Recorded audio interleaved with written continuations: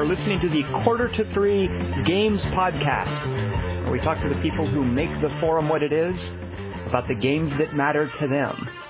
Today, we have with us a fellow named Adam, who you know as Bahimiron. And Adam, you just mentioned before we started recording something that I should have known, that it's from some Hebrew source, yes? Yes, it is. I'm going to be honest with you here. It is Hebrew for 13-year-old boy thinks this sounds cool. Wait, what? It's something I picked out when I was a kid, and I just thought, this is totally rad. Without knowing what it meant?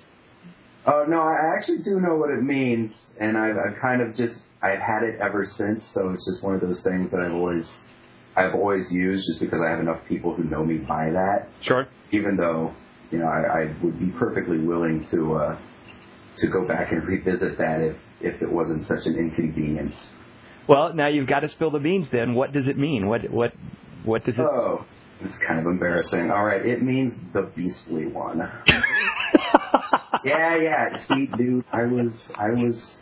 When we're 13, we're all retarded. Beastly one. Oh, that is an awesome thing to be saddled with for all these years. That's great. Okay.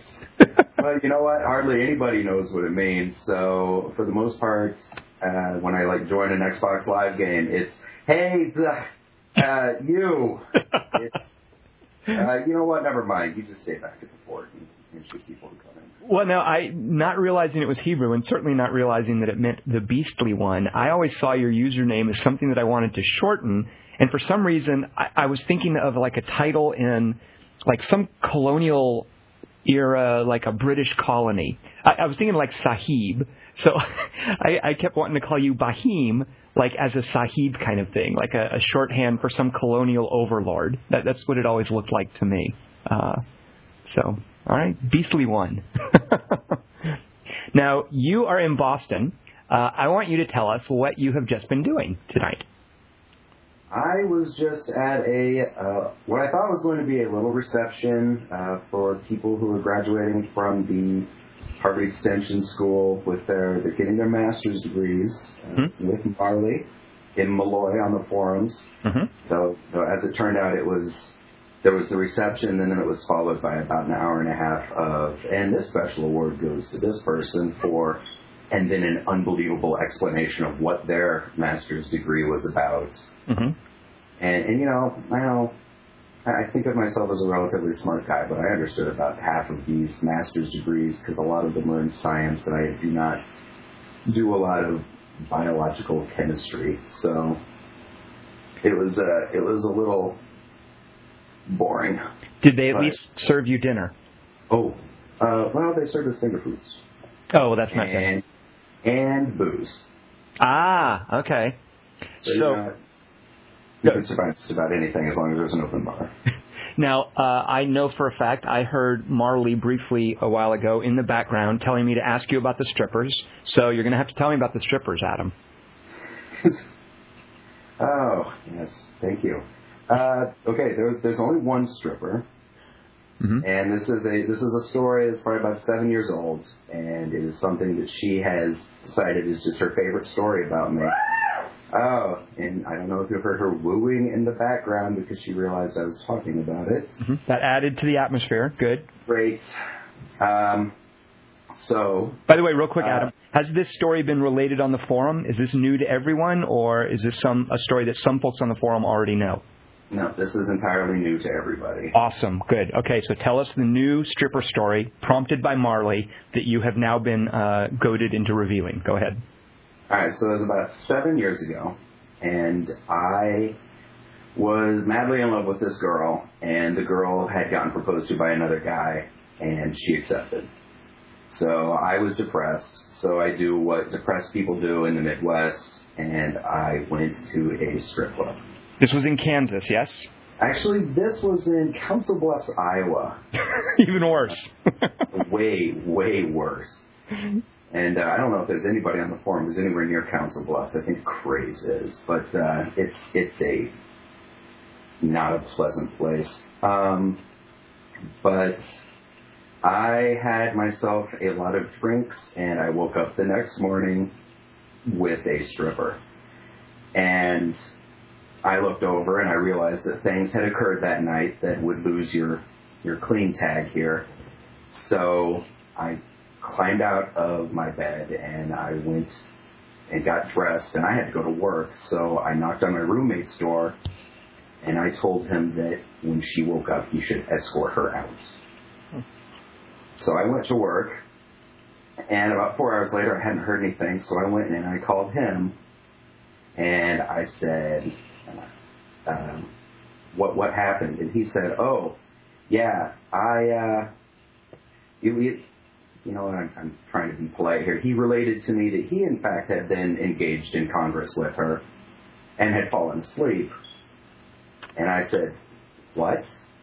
And then he said, whoa, your Xbox is gone. Oh! And your DVD player's gone. And I then said, what else is gone?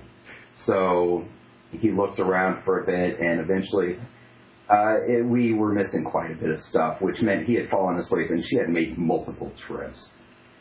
We were missing of course, the Xbox, the DVD player, the GameCube, which, why would anybody steal a GameCube? And his fryer.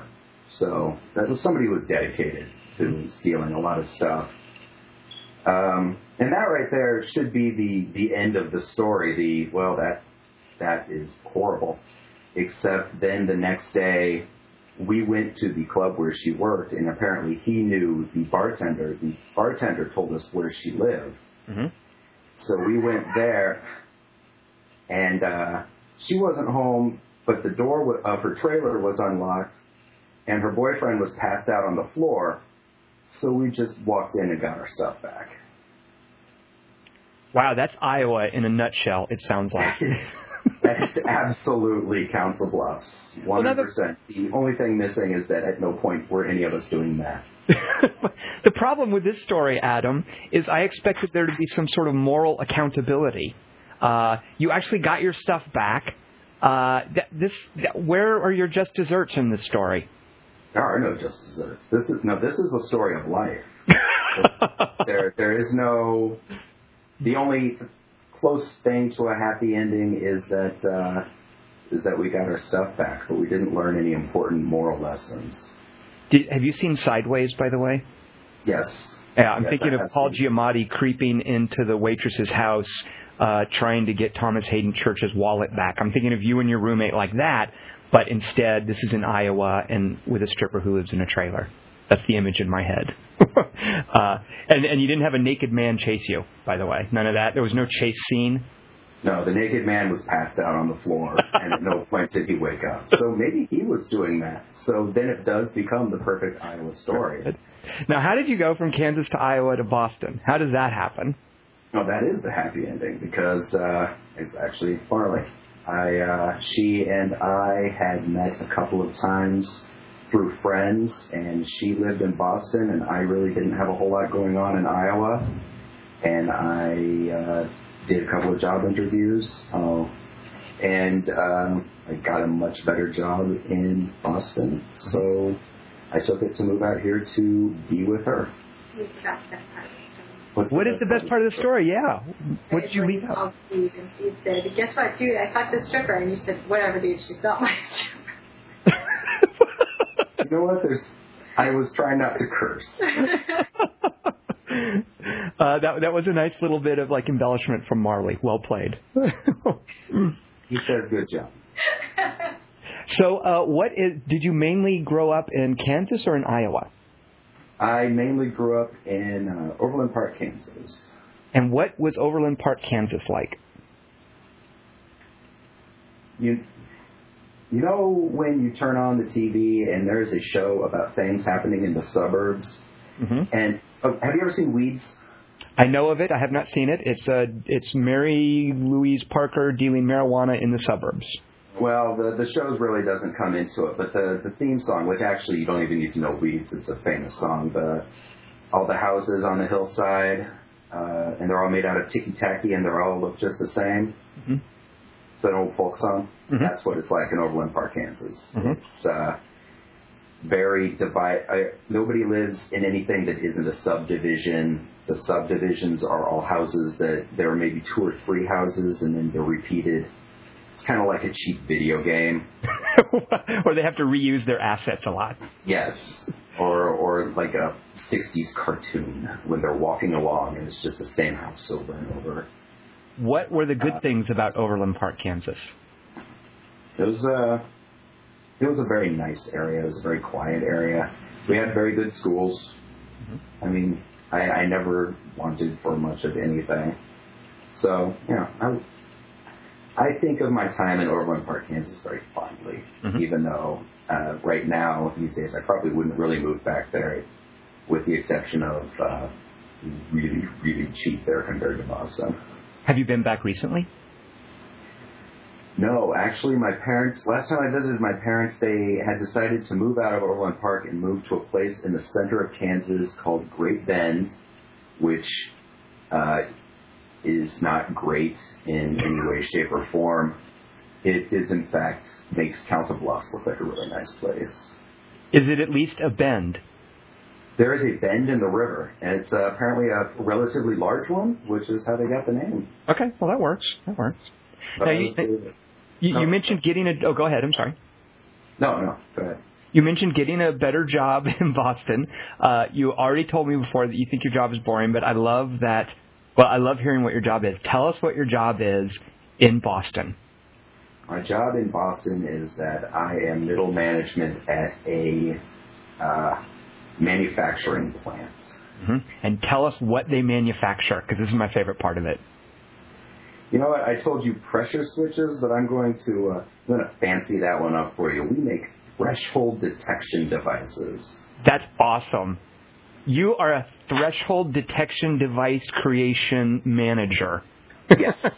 It's hardworking people like us that may have caused the terrible BP disaster. So. Whoa! Wow! Way to tie in atrocities to your job. Nice work. Did you people also? Were you responsible for the Challenger blowing up? Did you guys make that O-ring? No, we don't make O-rings. Okay. We make safety redundancy devices. Now, is your job really, though, it's basically being in charge of people, correct? I mean, being in management. You've got to, is it like herding cats and that kind of thing? Like you've just got to deal with all these different types of personalities. Like I'm guessing that's what you have to do, right?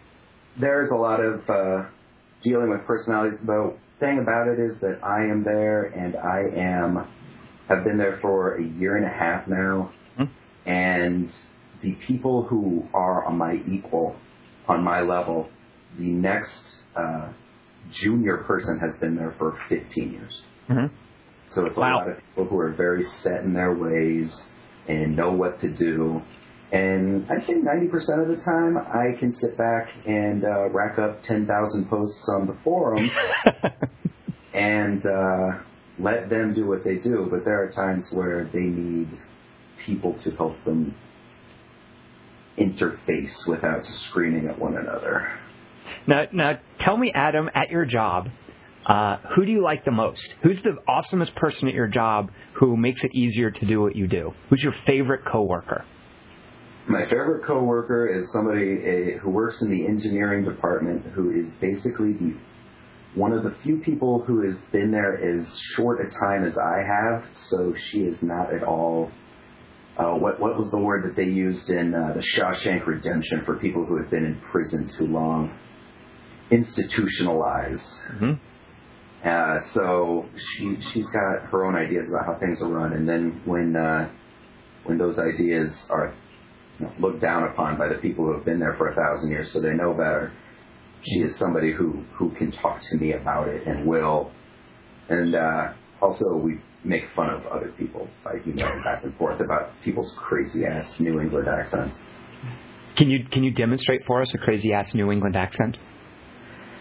No, every accent I do ends up sounding like a Jewish woman. So, well, I got to hear it now. I work with somebody who doesn't pronounce anything correctly, so I'm going to go down to the deli and I'm going to get some mortadella and some mozzarella and some salamis on a sandwich, and then I'll put it in my refrigerator. Okay, so I got to say, Adam, that sounded right there like an Adam Sandler impression, and it works for me. I'm willing to admit that is actually an imitation of a specific person, and it's actually fairly close. Well, good. But and by the way, a special tip of the hat to you for not wussing out and refusing to do it. Very brave of you to put yourself out like that with your accent. Well done. To give myself a little bit of extra credit, Adam Sandler is Jewish. So, right. He does that Hanukkah song. Yes. So when you're not working, when you are not accompanying the lovely Miss Malloy to graduation ceremonies, I see you on the 360 a lot. You certainly are very active in a lot of different video gaming discussions. Tell me about how you came into video gaming. When did it happen when you were a kid? What game got you hooked? What was video gaming like for you when you were younger? Honestly, when I think back that far, things start to blur. Mm-hmm. I remember my friend when I was a kid getting the original Nintendo, and me being jealous as hell over that. But I think even before that, I had a Commodore 64, which at that time it was the computer, but mostly I used it to play Congo Bongo. What is Congo Bongo? What is that? It was sort of a ripoff of Pitfall, but it was kind of at a isometric angle. And I'm going to go ahead and say right now that I remember it was impossible, but I'm sure like 20 people are now going to immediately post that it was super easy, and I just must have sucked. And from there, where did you go? So you were a PC guy for a long time, I presume. Like you had the Commodore 64, like you were on personal computers rather than consoles? There was an argument a while back about whether or not a C64 really counts as a console or a computer, and while I would say it's a computer, I'm not really sure I'd say it's quite exactly as hardcore as a PC. Mm-hmm. But yeah, I went from the C64, and I eventually did that thing where I begged and pleaded, and then finally got a Nintendo. And then from the Nintendo, I then kind of co-opted my mother's 0886 IBM PC piece of trash. Didn't have a hard drive. You had to plug in 2 floppy disks to make it work at any given time because one of them had DOS on it. And from there, I basically I did PCs and I did Nintendo. I got the Super Nintendo, and then I got a much better PC, and then I got the Nintendo 64, and I got a much better PC. So until I got out on my own and started realizing that keeping up with the Joneses on the PC is not always cost-effective for a bachelor, I was always pretty even-keel on both. I guess my most recent PC would be I really decided I would get a really great gaming laptop. And it turns out gaming laptops age really badly. They do, don't they? Yeah. Nobody warns you about that. Or that they can leave massive burns on your legs. How old is your gaming laptop? My most recent gaming laptop is only about 3 years old, so in computer terms, what's that, like Precambrian? Yeah, you can't say only about 3 years old. That's old, Adam. That's super old for a gaming laptop. Ouch. Now, the real problem with it was that it was about a year old when the inverter on it went, and you can't actually use it anymore without just plugging it into an external monitor, which kind of kills the whole point of having a laptop. So that's why you're on the 360 a lot, it sounds like. Yeah, I know I'm going to get some hate, but it's just easier. I agree. I don't think anybody can dispute that. I would say you always know it's going to work, except my 360 died in January, so of course you don't always know it's going to work. But, wait, was that your first 360 failure? And yeah, mine was a first generation, so I know how lucky I am. Yeah, you got off real easy, Adam. Yeah. Been through 6? I have been through. Well, I have 3 different 360s at this point, and each one of them, if you combine the iterations that each one has been through, I've been through over 12. So I am well acquainted with how to get an Xbox 360 into one of those cardboard boxes. So if you ever need any help with that, I'm there. I can easily do it, and I can help you with that.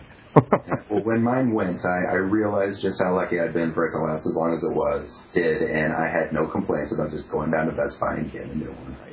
And go ahead. That's what Bill Gates wants. Exactly, right. And to be fair, I really do feel like it's an issue that they've pretty much licked. It's not really a reason not to get a 360 anymore. I think the latest iterations, they seem solid enough. They seem to have finally gotten around this failure issue. There was definitely a time where I did not want to run anything on my 360, so I started buying more games for my PS3. Mm-hmm. And then these days, with the new 360, just the old one sounded like I was starting up a chainsaw every time. And then whenever I put in a disc, there was probably a 60% chance it was going to tell me that it wasn't a 360 disc. Yep. Or that it was trying to load a DVD. So the new one's great. I'm once again buying everything on the 360, so... What's the last game you bought, the most recent game? Red Dead Redemption and Alan Wake on the same day. How are they working for you? Which one are you gravitating towards more actively? Well, Alan Wake was kind of an accident, and I have not even put it in yet. Why was it an accident? How did you accidentally buy Alan Wake? Did it fall into your shopping cart? Well, I had a large Best Buy credit, which I had put down toward Red Dead Redemption. Mm-hmm. But Amazon's deal was way, way better. So I went in and I meant to pick up Alpha Protocol, and I ended up at the front counter with Alan Wake. So I figured, well, I'm probably going to get them all anyway. So. And so you haven't even looked at Alan Wake yet, though, you're saying? I really want to, but I've been enjoying Red Dead. So can we talk a bit about Red Dead Redemption? I don't want to scoop anyone else's conversation later, but I've been playing a lot of that as well. Before we get to your game that you want to specifically talk about, can we talk about Red Dead? Do you feel okay about that? Okay. I'm not too far into it. I'm not either, I don't think.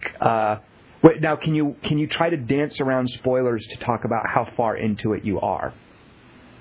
I have just finished the first set of missions in Armadillo, where they then tell you to go find like the old doctor, the traveling sideshow. Yes, right. Snake oil salesman. Right. And I have not actually gone and done that. I just went around and shot animals. Now, so you said you're liking it, because one of my sort of problems with Red Dead Redemption, and this is, I think, something you can observe about Rockstar's games in general, is how it starts kind of slowly, and over time I've come to like it more. But at first, I really, really had a hard time getting into Red Dead Redemption, even though I really, really appreciate when an open-world game like this offers a new setting. I find that a huge hook. But it wasn't working very well for me in Red Dead Redemption. So you're taking to it early on. What's grabbing you about it at this early stage? I'll admit that first hour I kind of had to force myself to keep playing. Mm-hmm. Mm-hmm. There was a lot of, I'm going to keep playing this because I really like the atmosphere, what they're going for. If you've got a surround sound set up, when that rain comes through, you might go check out your window just to make sure it's not raining outside, because that is how good it sounds. Mm-hmm. But yeah, you're basically trapped doing these fairly dull missions at the very beginning, and it doesn't do a very good job of explaining things to you. That first breaking the horse mission. Oh my God! I probably did that 40 times because I didn't realize you were supposed to keep your hand down on the left trigger. Yes. Oh God, that's so annoying. I kept leading up on it, and the horse kept running away, and I kept thinking, what am I doing wrong? And I finally ended up just asking somebody, and they told me what I was doing wrong, and then I went and I did it immediately. But yeah, that was very frustrating, and I can see how somebody could... I know you and I do not always have the same opinions on games, but I generally agreed with you on the way Grand Theft Auto 4 played out. Mm-hmm. So, and I can definitely see a lot of the same issues with this. If absolutely nothing else, I don't know why John Marston has the same bizarre turning radius as Nico Bellic, where he refuses to turn around. He's just sort of got this invisible chair next to him at any given time that he has to walk all the way around before he can turn the other way. Now, it's funny that you mentioned that turning radius, Adam, because unlike his turning radius in the physical world, as far as storytelling, he will turn on a dime. One minute, he's like this super hard-ass criminal who will shoot someone. The next minute, he's picking flowers for old ladies as if he's got nothing better to do. So I wish that he would turn as slowly as far as his character motivation as he does as a character model. And that's fair enough. I've had a few people say, howdy there, I bet I can pick more herbs than you faster. And I just thought, okay, well, I'm not going to do that because you probably can, and I don't really care. But, it's also the same thing with Grand Theft Auto 4, where you had Nico Bellic who could run over 50 people in a row and then blow up a gas station and kill 50 people and then 50 more people, different people. And then he'd show up at the mission and talk to his girlfriend like, they were old friends, and he's a really nice, loving fellow. Right, or how he'd refuse to take a mission because he doesn't want to kill innocent people. I mean, Rockstar is just so sloppy and inconsistent when it comes to fitting their storytelling into this game world that they throw you into, and it was just a huge obstacle for me. And I think it's an obstacle throughout Red Dead Redemption.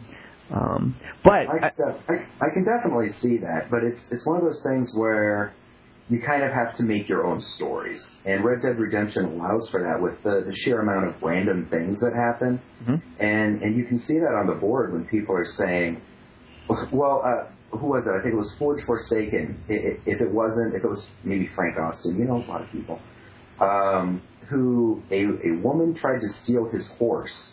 Yep. And he didn't want to shoot her in the back, so he whistled for his horse, which knocked her off. He went over, hog-tied her, threw up on the back of the horse, rode out in the middle of nowhere where he knew coyotes were, threw her down on the ground, then rode away and watched as the coyotes ate her. Mm-hmm. So that is an example of somebody taking this game where it tries to feed you a story and saying, well, you can have that bit of your story back. I'm going to go ahead and make my own story. And then he shared it on the forum, and it got a lot of response. Yep. But the problem with that, though, Adam, I think is that, and I think it was Frank Austin. The problem with that is I think Rockstar still is going to force feed him this really convoluted, inconsistent story. I mean, something like Just Cause is more than happy to let that be the core of your gameplay experience. Rockstar continues to force their really terribly told story onto people who might otherwise just enjoy this great emergent dynamic of the ecology and stolen horses and coyotes eating people who are tied up. Frank Austin is still going to have to sit through these just awful, awful, poorly written cutscenes. If he does want to move forward, there will be a point where he has to do that. Right. Yeah. And it's, I hate to say it's something you have to get used to, because obviously you don't want to have to get used to something that is bad.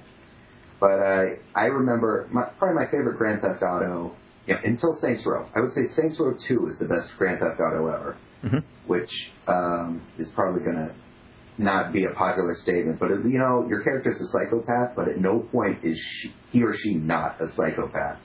Right. But in Grand Theft Auto 3, San Andreas, you've got this character, Carl, and or CJ, I guess Carl. And he's a great character at the beginning. He just comes back because he wants to get back together with his family. He wants to investigate his mom. And by the end of the game, he's murdering members of the National Guard and blowing up dams, committing acts of domestic terrorism. And you're sitting there thinking, how did the game get to this? Where did this story go off the rails? So I can see where you're coming from. And it's really a shame, too, because I'm assuming it's Dan Houser. There's somebody over there at Rockstar who really wants to tell stories. And some of those stories are really cool. And there are flashes of great insight in San Andreas and in Grand Theft Auto 4 and in Red Dead Redemption. As I'm playing further into Red Dead Redemption, I'm glad I'm sticking with it because there are some good bits in there. But they just get so swallowed up and lost. I wish they could better focus on those good bits without burying them under so much junk. So just to let you know, it's not really a spoiler, you're in for, I think, a lot. There's a longer stretch of just really dull stuff ahead of you. I heard it gets rough in the second act. Yeah. But, either I will stick with it or I won't. Yeah. Well, I haven't gotten... Go ahead. I've said this before, that anybody who looks at my gamer tag history can see I don't beat a lot of games. I play a lot of games, but I don't beat a lot of games. Well, that's where you get Marley in to pad your gamer score, I understand. So you haven't tried Alan Wake yet. You got Red Dead Redemption. Looking forward to Alpha Protocol, you mentioned. Yes. You've already got that pre-ordered, yes? Alpha Protocol, and then Crackdown 2. And then I don't know what else I'm looking forward to after that. So, but, between Just Cause 2 and Crackdown 2 and what Red Dead Redemption offers in terms of open world gameplay, if not necessarily what it always delivers, I really think maybe open world games are done for a while, and they can start going back to giving us some more focused games. Well, I don't know if I'm going to throw a date at you, and you tell me if it means anything. Are you ready? All right. August 31st.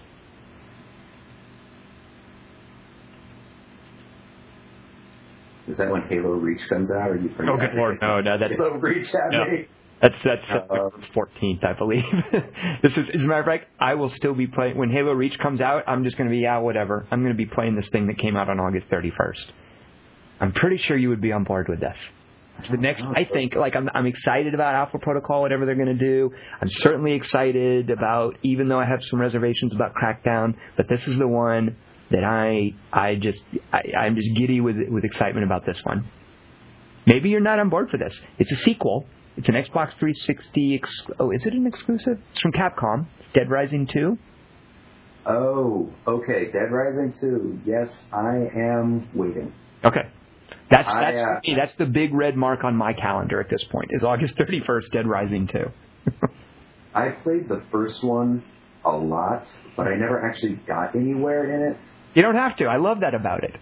Yeah, it was one of those things where I went through and I'd get killed, and then I'd go back, and I'd go through and I'd get killed, and I'd go back. And I probably put a good 20 hours in it, and I don't think I ever actually beat it. Yeah. Well, that's the thing, is you can be playing Dead Rising, and you can basically fail one of those story missions and shut down the story. And then you're just biding your time waiting on the chopper to get there. And that's one of its sort of unique... That structure is kind of unique in open world games, is you can fail the storyline, but you still have to play out your time in the shopping mall. I love that about Dead Rising, because I've never finished the story either. And you don't need to. That's one of the great things about it, is unlike Rockstar forcing you through their little clumsy story beats, Dead Rising's happy to just let you ignore that stuff. I admire that about it.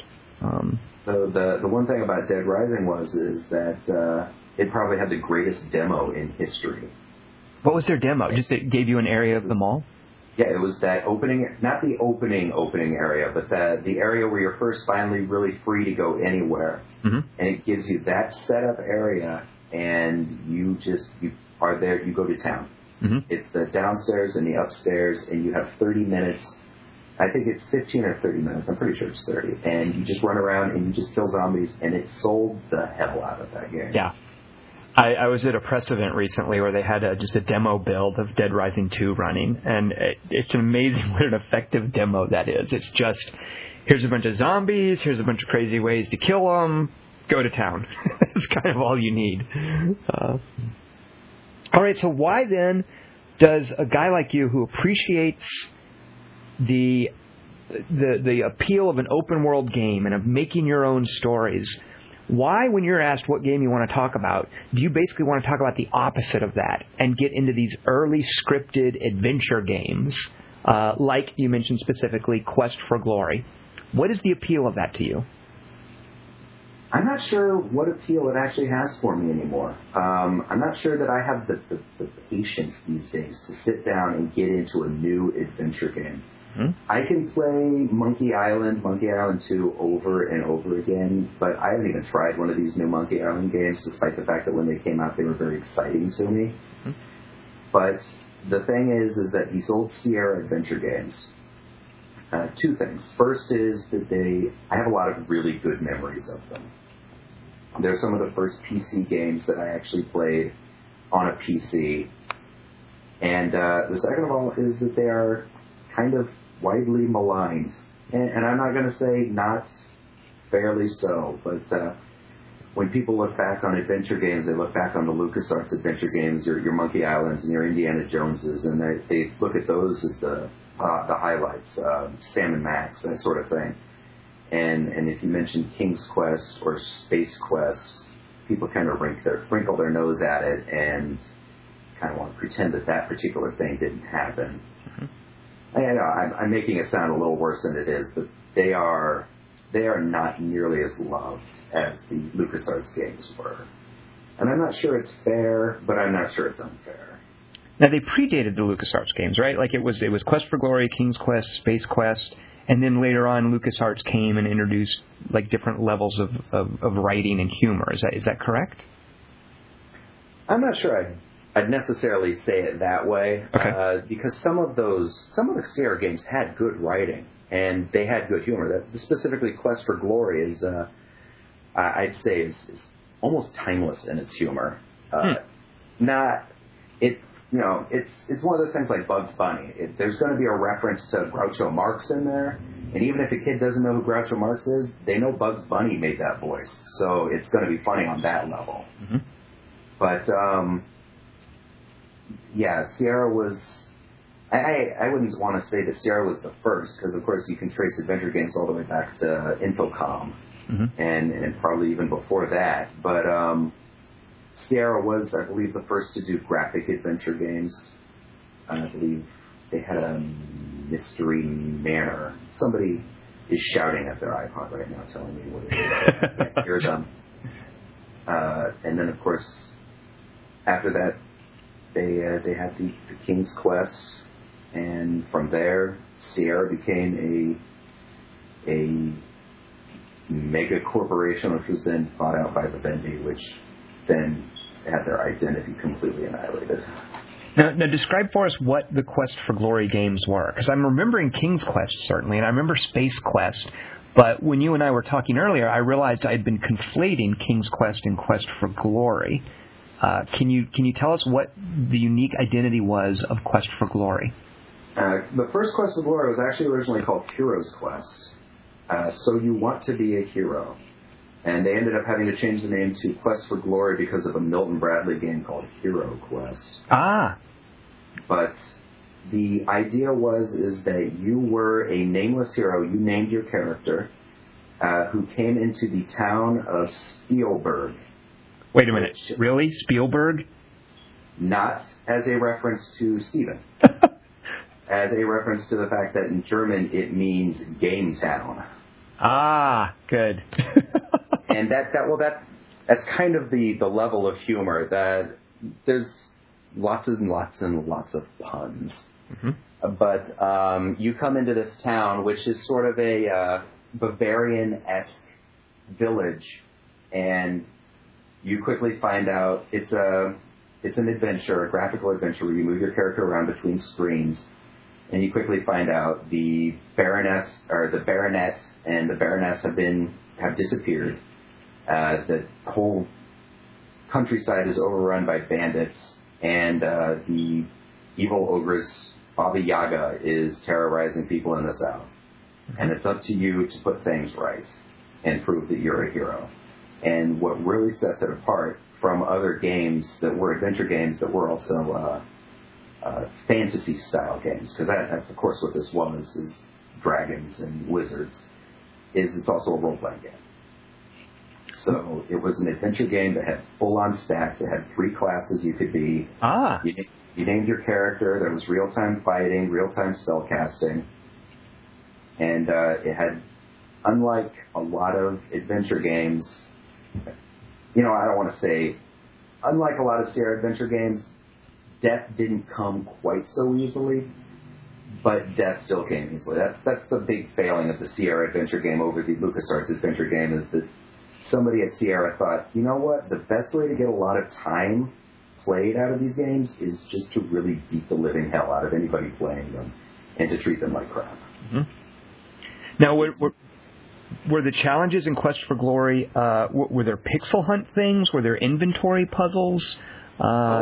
Yeah, there was pixel hunting, there was puzzles, inventory puzzles, but then there was also actual logic puzzles, how to use your specific skills to do something. A very, very simple one is that when you first go into town and you go into there's the Heroes Guild, and you can look at the different quests, and one of the quests says that the old herbalist has lost her ring, and she'll pay you 10 gold to get the ring. And 10 gold's good, because you start out with zilch.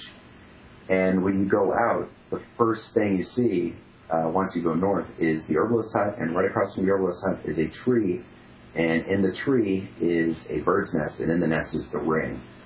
So you can cast a spell to try to get the ring, or if you're a fighter, you can throw rocks to try and get the ring, or if you're a thief, you can try climbing the tree to get the ring. And just about every puzzle in the game, and that's very simplistic, but just about every puzzle in the game can be approached from those different ways. Now that sounds huge to me, Adam, because I think back to those old King's Quest games and whatnot as having very specific and at sometimes contrary to logic solutions. Like, you put the mayonnaise on the bread, you push it under the door, you then push through the keyhole to make the key fall and land on the sticky mayonnaise, and then you pull the bread out. Like that sort of stuff, it just kills a game for me, is trying to figure out what the developer wanted. But Quest for Glory actually was doing these multiple solutions. Was that, do you remember, something really new and refreshing at that time? Yeah, I could be very well looking through rose-tinted goggles, but I think the Quest for Glory was much better than a lot of especially the Sierra games, but a lot of the games at the time, as far as having a more logical approach, at least within the game's logic. Right. And there are a lot of games out there where they say within the game's logic to explain why it makes no sense. Well, the game's logic doesn't make any sense. But in this case, it was a sort of consistent logic. Uh-huh. And all 4 Quest for Glory games that I played tended to follow that. Now, can you recall for us some memorable set pieces from the 4 games? You mentioned that early on, getting the ring, for instance, and it's in the bird's nest. From your memories of the 4 games, what do you remember as being some of the best or your favorite set pieces or sequences or puzzles or encounters? Well, in the first one, like I said, is set in sort of a Bavarian village that's just coming out of winter. And there's snow everywhere. And one of the things that you have to do is eventually you have to go visit the wizard Erasmus, who is a reoccurring character who is kind of a crazy guy. And he lives on this peak in the middle of nowhere, way off in the distance, and you just sort of follow this long, infinitely long stairway to get up to him. And then when you get up to him, there's a gargoyle, and the gargoyle asks you 3 questions, and if you get one of them wrong, he teleports you back down. And every time you come back up, it's not draining for you, but your character starts showing where. And by the time you get back up, every time the gargoyle has something new to say to you, to insult you for continuing to try. And it was, when you finally got inside, then of course the whole place was completely insane, because the wizard Erasmus was a complete lunatic. And it was also packed full of references to other Sierra games. That was one of the things that Quest for Glory loved to do, was just have something from King's Quest over here and something from Space Quest over here.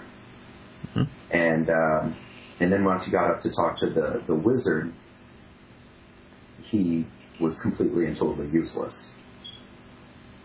And you eventually then left and wondered why you had done that.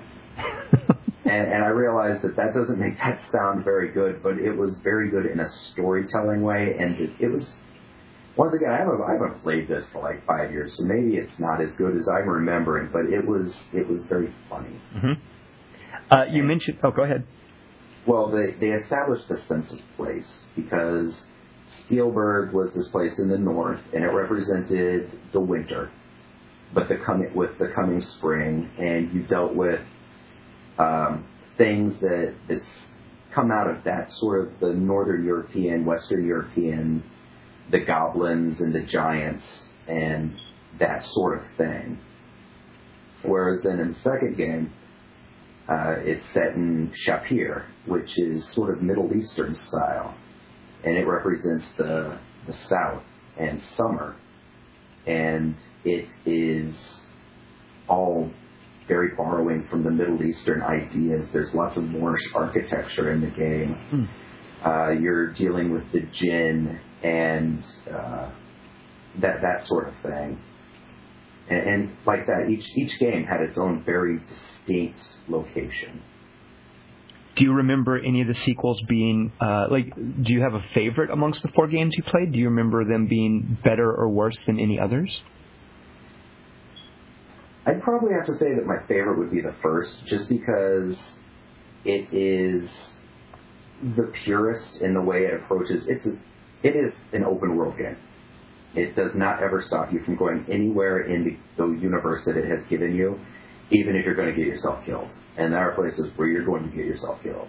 Well, Adam, you have buried the lead here. Because the King's Quest, I think of those old adventure games as being so structured. So this let you go where you're not supposed to go. Yes, absolutely. All of them actually were willing to let you do that. But the first one, it kept track of time, but what day it was didn't really matter. The second one it had a calendar, and certain things happened on certain days, and you could miss them and really miss out on important things. And if you slept through it, you could slip through the end of the world. It would literally show your character napping, and then it would pull back to show a giant fire elemental destroying the city while you slept. That's huge. But in that one too, you could go anywhere that's more of a Rockstar situation. You could go anywhere in Shepir, you could go anywhere in the northern deserts, but you couldn't go toward the secret city until the very end of the game. There was still stuff you had to unlock and objectives you had to meet. Yes. Right. Once you had saved the city 4 times, then you eventually went to the secret city in the south, and then you had to save it. Now, who made these games? And what became of them? Laurie and Corey Cole. And that's actually one of those things that Sierra did, is they sort of have the cult of personality around each of their creators. I couldn't name, if it wasn't for the fact that the guys behind Monkey Island were still making games today, I doubt I could name either of them. But I will always remember Laurie and Corey Cole. I hear you Googling. You're Googling. I'm now busted. looking Wikipedia. But brother and sister, husband and wife, do you know? Husband and wife. And Roberta Williams was on the King's Quest games and the Quest for Glory games. And you had the 2 guys from Andromeda making the Space Quest games, and Jim Walls made the Police Quest games.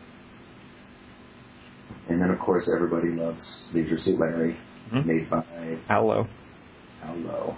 Now, these Quest for Glory games, do you know offhand, is there any way for people to enjoy them these days? Are they available anywhere? Do they still run? Do you know offhand? I was actually looking that up. When Sierra did their recent, we're going to do kind of a half-assed release of all, or no, I say Sierra, when Actar did their recent, we're going to do our kind of a half-assed release of bare bones, no instruction manuals releases of King's Quest and Space Quest. They did, of course, not bother to do Quest for Glory. But I know that at one point you could play them on GameTap. I believe you could play the remake of the first game and the third game and the fourth game. I don't know if you could ever play the second game, but if you couldn't play the second game, fans have actually taken the second game, which was only in EGA graphics. It was never in VGA graphics, and remade it in VGA graphics, and you can download that for free. Ah, okay. Now, here's what I want to know, Adam. When can I play these on my iPhone? Probably never, because of the sheer amount of typing in, and based on how fun I have, the amount of enjoyment I get out of typing things into my iPhone, I don't really think I'd want to play a text-parsed adventure on it. Oh, I didn't realize that either. So these had the whole the game language stuff. You typed in verbs and nouns, like that whole way of interacting? Yeah, the first 2, because I mentioned pixel hunting earlier. And the third and fourth were pixel hunts. They were point-and-click pure without any typing stuff in. But the first two were very much in the you sit down and you type look at box and it says I don't see that here, and then you start punching yourself in the head trying to think of what in the world they called that box. But usually Quest for Glory was a lot better about that. I give it a lot of rope on this, but I think it was better about it than a lot of other text parse games. But yeah, it was one of those games where you had to sit there and you typed everything in, attack, monster. Right. Now, go ahead. Sorry. Well, it's every 12-year-old boy sits down and immediately types penis, and it does recognize that. What does it say? So, if I remember correctly, it told you that you shouldn't say things like that. You mentioned real-time combat and spells. Can you recall some specifics about how did combat and magic work? That's intriguing when you say that. What does that mean? Well, those weren't hooked up to the cat. Well, actually, you know what? In the first one, they were. You press the up button to thrust. You press the back button to. I say point back. It's the arrow keys. Mm-hmm. So down, I suppose, to hold up your shield, and then you could dodge either side. And this isn't the first one, and it's over the shoulder with the monster in front of you. And of course, it's EGA graphics. So it's not exactly beautiful. They eventually did redo the first one in a point and click where it's all claymation, which is kind of weird. But, and then you would type in to cast your spells. And when you typed in, it would pause the game. Mm-hmm. So you could just sit there and do that over and over again.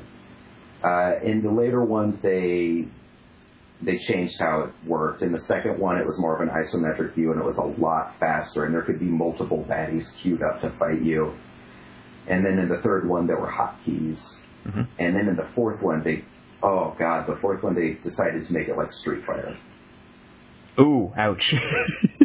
And it wasn't good. You mentioned the first one they went with claymation? The first two were EGA, but when they redid the first one, they decided to make all the monsters and animate them in a claymation style. And I believe they actually used clay as the basis of their models. I don't remember a lot about it because I very rarely played that version because that version did not have the cheats. Okay. The cheat, right? Because you cheated your way through? What were you doing playing with cheats?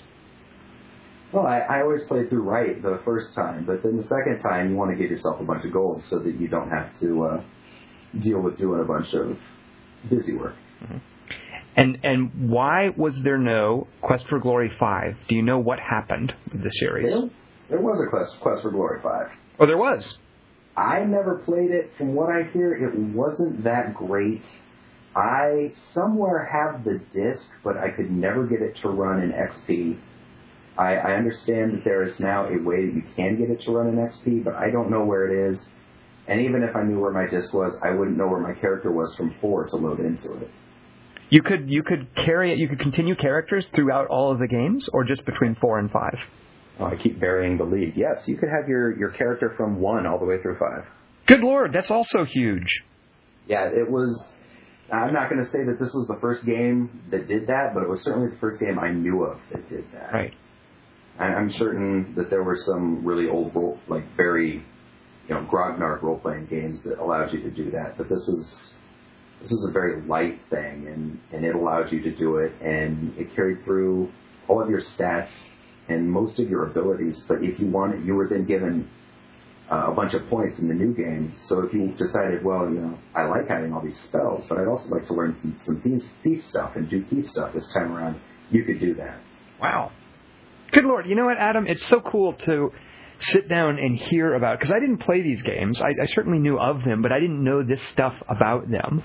And it constantly amazes me, like how prescient some of these early games were.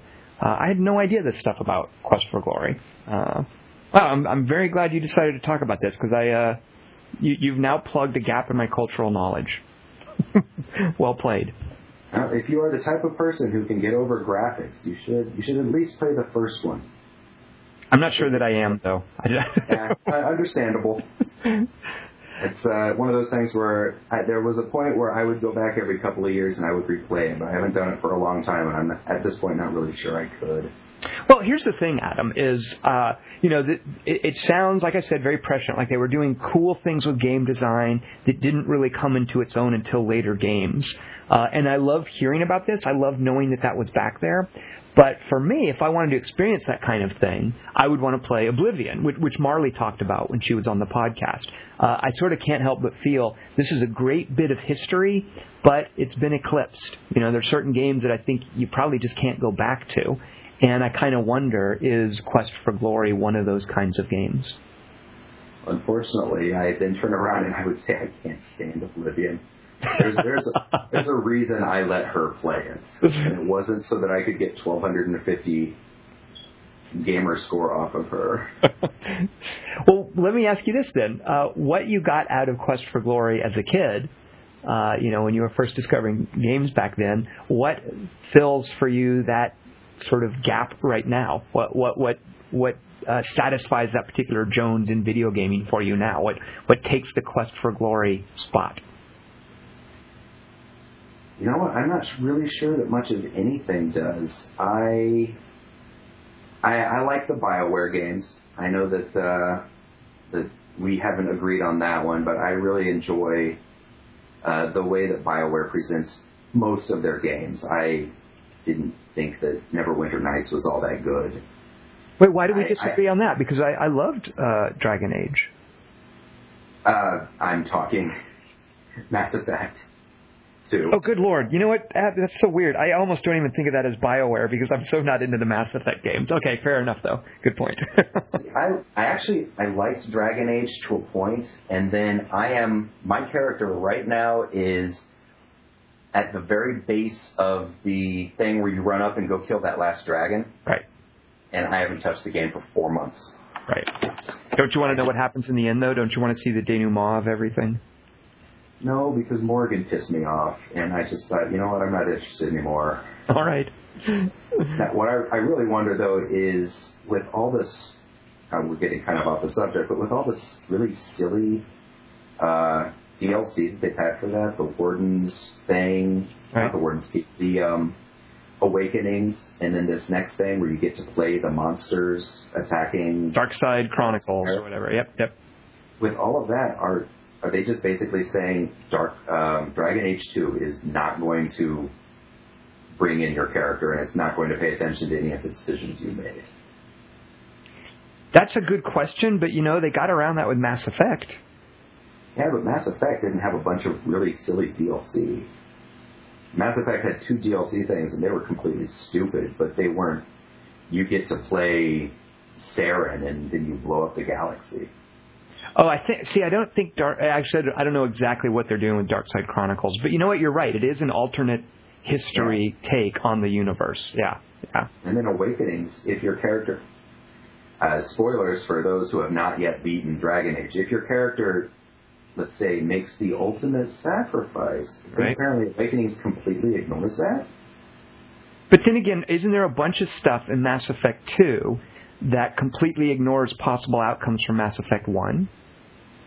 Maybe there aren't. Maybe I'm mistaken there because I never finished the first Mass Effect. But I was under the impression that if you made certain choices in Mass Effect 1, that Mass Effect 2 was going to have to ignore those choices. I could be mistaken.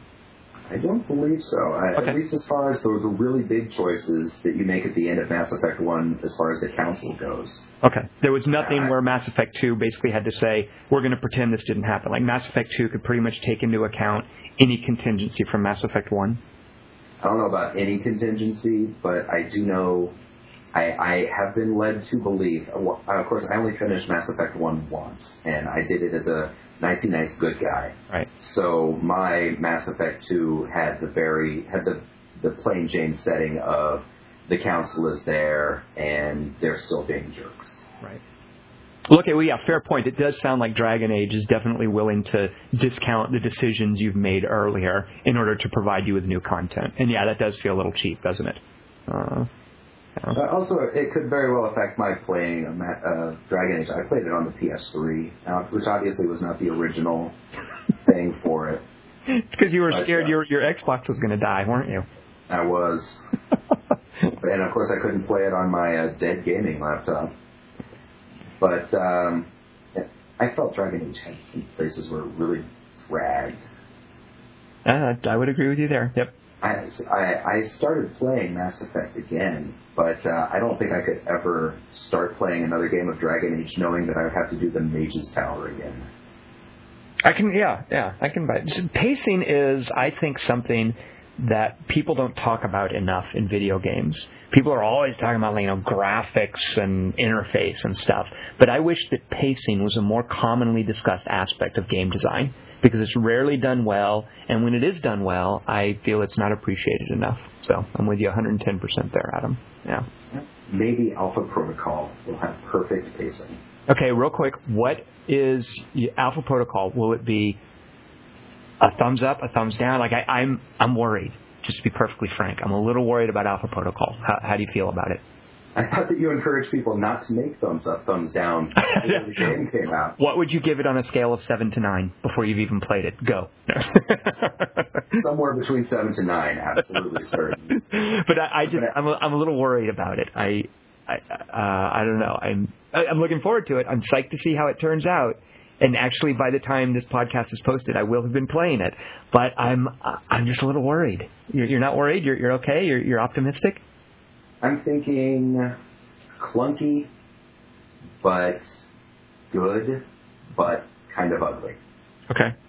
This is basically what I'm thinking. So I don't necessarily know. Some of the gameplay videos I've seen, I don't like the melee combat. It looks kind of ugly. It's just really gross looking. I'm saying gross. It's not like Saw, but just like really ugly animations. But on the other hand, maybe it'll be great. Maybe gameplay footage wasn't the right thing for me to look at. But everything I've seen so far, it's a great team of people making it. Obsidian. People bag on Knights of the Old Republic 2, but Knights of the Old Republic 2's story is probably one of my favorites that BioWare did up until the last 10 minutes of it, where at some point somebody said, "And this is how it ends, let me tell you." I think, Adam, if there's one team of developers for whom the best possible news could be, hey, we're giving these guys 6 more months, it would be Obsidian. Absolutely. So we'll see how that turns out. That has been true for them since they were named other things. All right, well, Adam, I want to ask you now a question that has nothing to do with anything that we've talked about. Straight out of the blue, flat out, random question. Are you ready for this? Probably not. Good, because you're not supposed to be. Here we go. This is actually a pretty easy one. And one that actually, this is an earnest question. I'm looking forward to hearing what you have to say about this. What's the thing you own that you've had the longest time?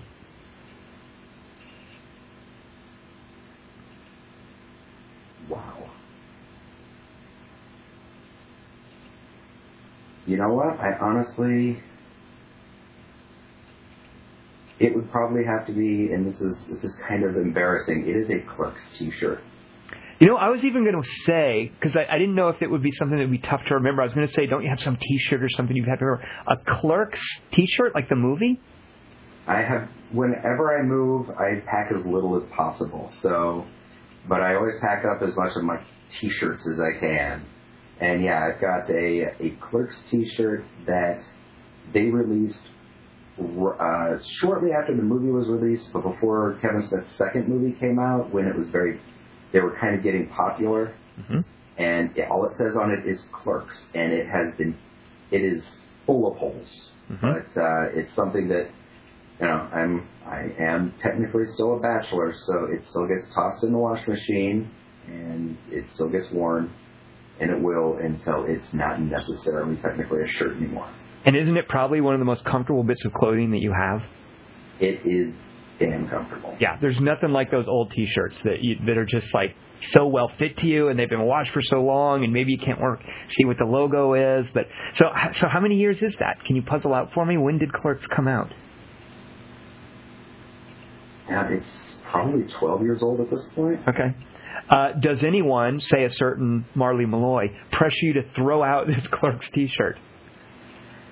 No, but I will go ahead and answer Marley's answer to this question. What does she have? Because she helpfully shouted, to ask about the stripper story. Okay. Hers would either be an adorable stuffed animal named Lollipop. Ah, what is Lollipop, a bear? It is a stuffed dog with multiple colored, one color arm, different colored legs, big holes in its face and its stomach where stuffing is popping out. But hasn't Lollipop just been loved 9 ways to Sunday? Isn't there so much little Marley Malloy love poured into Lollipop? Lollipop, because it's a dog. It's a clever pun. Lollipop. Oh, see, wow, very clever. Yes. And to this day, she can't get to sleep unless Lollipop is there. That is adorable. I love the continuing tradition of you two outing various facts about each other. That's very nice. I did owe her. So just to answer, just to put in my 2 cents real briefly, I actually have from 1977 a birthday gift that I got. This is a friend of the family, and I would have been 11 years old. He showed up at my 11-year-old birthday party with a gift in a big old... Actually, I don't even think he wrapped it. It was a big red toolbox, and he had painted my name on top of it. And I went by Tommy back then when I was 11, but he wrote on it Tom Chick. He put like a shortened version of my name, sort of anticipating that as I grew up, I might not want to go by Tommy. I would want to go by Tom, which I do. And I remember getting this and not being at all, I didn't own any tools. I didn't have anything to put in a toolbox. I remember thinking, this is a terrible gift. Why would some dude, a friend of the family, give me a toolbox? And I just remembered hating it. But him saying, over the years, you'll always need something to put your tools in. So this is for you. And just kind of rolling my 11-year-old eyes and wishing he'd gotten me some, Star Wars action figure or whatever. But I still have that thing, and it is in my garage now, and he was right. You always need something to put your tools in. And so I've got that in there, and it's painted, my name, Tom Chick, is on it, and it says 1977, and the fella, his name was Lane. I think he wrote his name on it because he would do sign sign lettering and paint signs and whatnot. And so that's something I've had since, 33 years now. Nice. So way older than your T-shirt. Yes. When you say it has tools in it, does it have actual tools in it, or does it have your current tools of the trade, just like a backup beret and some memory cards? Nope, nothing figurative. It literally has tools in it. I have an oil changer, one of those things that you use to grab the oil filter on a car that I probably used once, and that's in there. But, there's useful things in there like a hammer and a screwdriver. It has actual literal tools in there. My figurative tools I keep elsewhere. But I just remember having that thing, getting that thing, and thinking, this is stupid, but it being an instance of, this guy was right. You can always... where do you keep your tools? Do you have a screwdriver? Where is it? Every time I move into a new place, I forget and leave all my tools at my old place. So then I run out to the local discount place and I get one of those $19.99 for 500 tool kits. And then every time I actually go to use one, of course, then it breaks. And then I do a lot of cursing. And then I go out to Home Depot and I buy an actual tool, which I will then leave at the place where I move. Nice. Very good. All right. Part of your continuing tradition of scattering tools behind you wherever you live. Yes. I'm like Johnny Appleseed, but with 4 quenches. Well, Adam, I appreciate you hanging out talking with me. This was really cool hearing about Quest for Glory. I had just assumed when we were going to sit down and talk, I didn't do any research because I was going to let you do all the explaining. I just thought we were going to talk about some crappy little King's Quest pixel hunting game. So thank you so much for picking this. And like I said, filling in a gap for my cultural knowledge. Well, thank you for having me. Do you play the Empire Total War game? Do you play any of the Total War series? And see, those are all PC games. Those will not run on your gaming laptop. Those will definitely not run on my gaming laptop. Those are the sort of things where I would look at pictures of them in CGW back in the day, and I think this looks like the kind of game I should totally buy. And then I would buy it, and I'd play it, and I'd be like, this is going to require me to learn a bunch of stuff. So instead, I'm going to go and play a console game where it took me about 5 seconds to learn it, and I get instant satisfaction out of watching things blow up. Yeah, the Total War games were never that necessarily accessible. You always either had to love the time period or be willing to sort of fiddle with this complicated RTS Army interface. So, well, next week we've got a fellow who wants to talk about Empire Total War, which should be interesting because unlike the Quest for Glory series, I have some very strong opinions about the Total War series. I've not been a fan of those lately. So, do you? But it's okay. I'm gonna say a word for you, Adam. I want you to tell me how you would pronounce this. Are you ready? I'm going to spell this. You ready? All right. Okay. It's ENIDIGM. How would you say that? I've always pronounced it Enidime. See, I think you're right. I've been, for the longest time, thinking it was Enadigum. But yeah, I think you're right. It's like Paradigm, Enidime. That's what I figured it was a play off of. Do you know him, by the way? I don't know him. I have gotten into P&R debates with him. Well, he's the guy who's going to be here next week to talk about Empire Total War. So you live out there on the East Coast. A bunch of you guys sort of hang out and meet each other sometimes. Have you met Troy Goodfellow? I have not met Troy, who did not show up. I've gone to one get-together. I met Hawkeye Fierce. I met Dufresne. Mm-hmm. I have met Dean, though he didn't show up at that. Dean gave me an air conditioner once, which makes him the greatest guy on the board, in my opinion. That's a pretty cool thing to do for someone. Give someone else an air conditioner. Nice. And I've met a couple of other people, but I have not met Troy. By the way, that's another. You said Dufresne. That's Dufresne, isn't it? That's another one of those things where I see the name and it never occurred to me to puzzle out how it's actually pronounced. So I just think Dufresne. Have you ever read Three Musketeers and the Shawshank Redemption? Oh, not a huge. You know what? I'm sure I have. I don't know it that well. Is Dufresne from that story? Well, Andy Dufresne is the main character in the Shawshank Redemption. That's Tim Robbins? Yeah, and I never knew that that's how that name was spelled until I actually read the book, and I was sitting there thinking, who's this Andy Dufresne guy? Oh. From the movie Dufresne. And they actually say in the movie Dufresne? Yep. Yeah, I never would have known that's how you say that name. Here's a name. How would you pronounce... Okay, I'm going to give you another one. Let me actually write it down real quick to make sure. Okay, ready? Sion.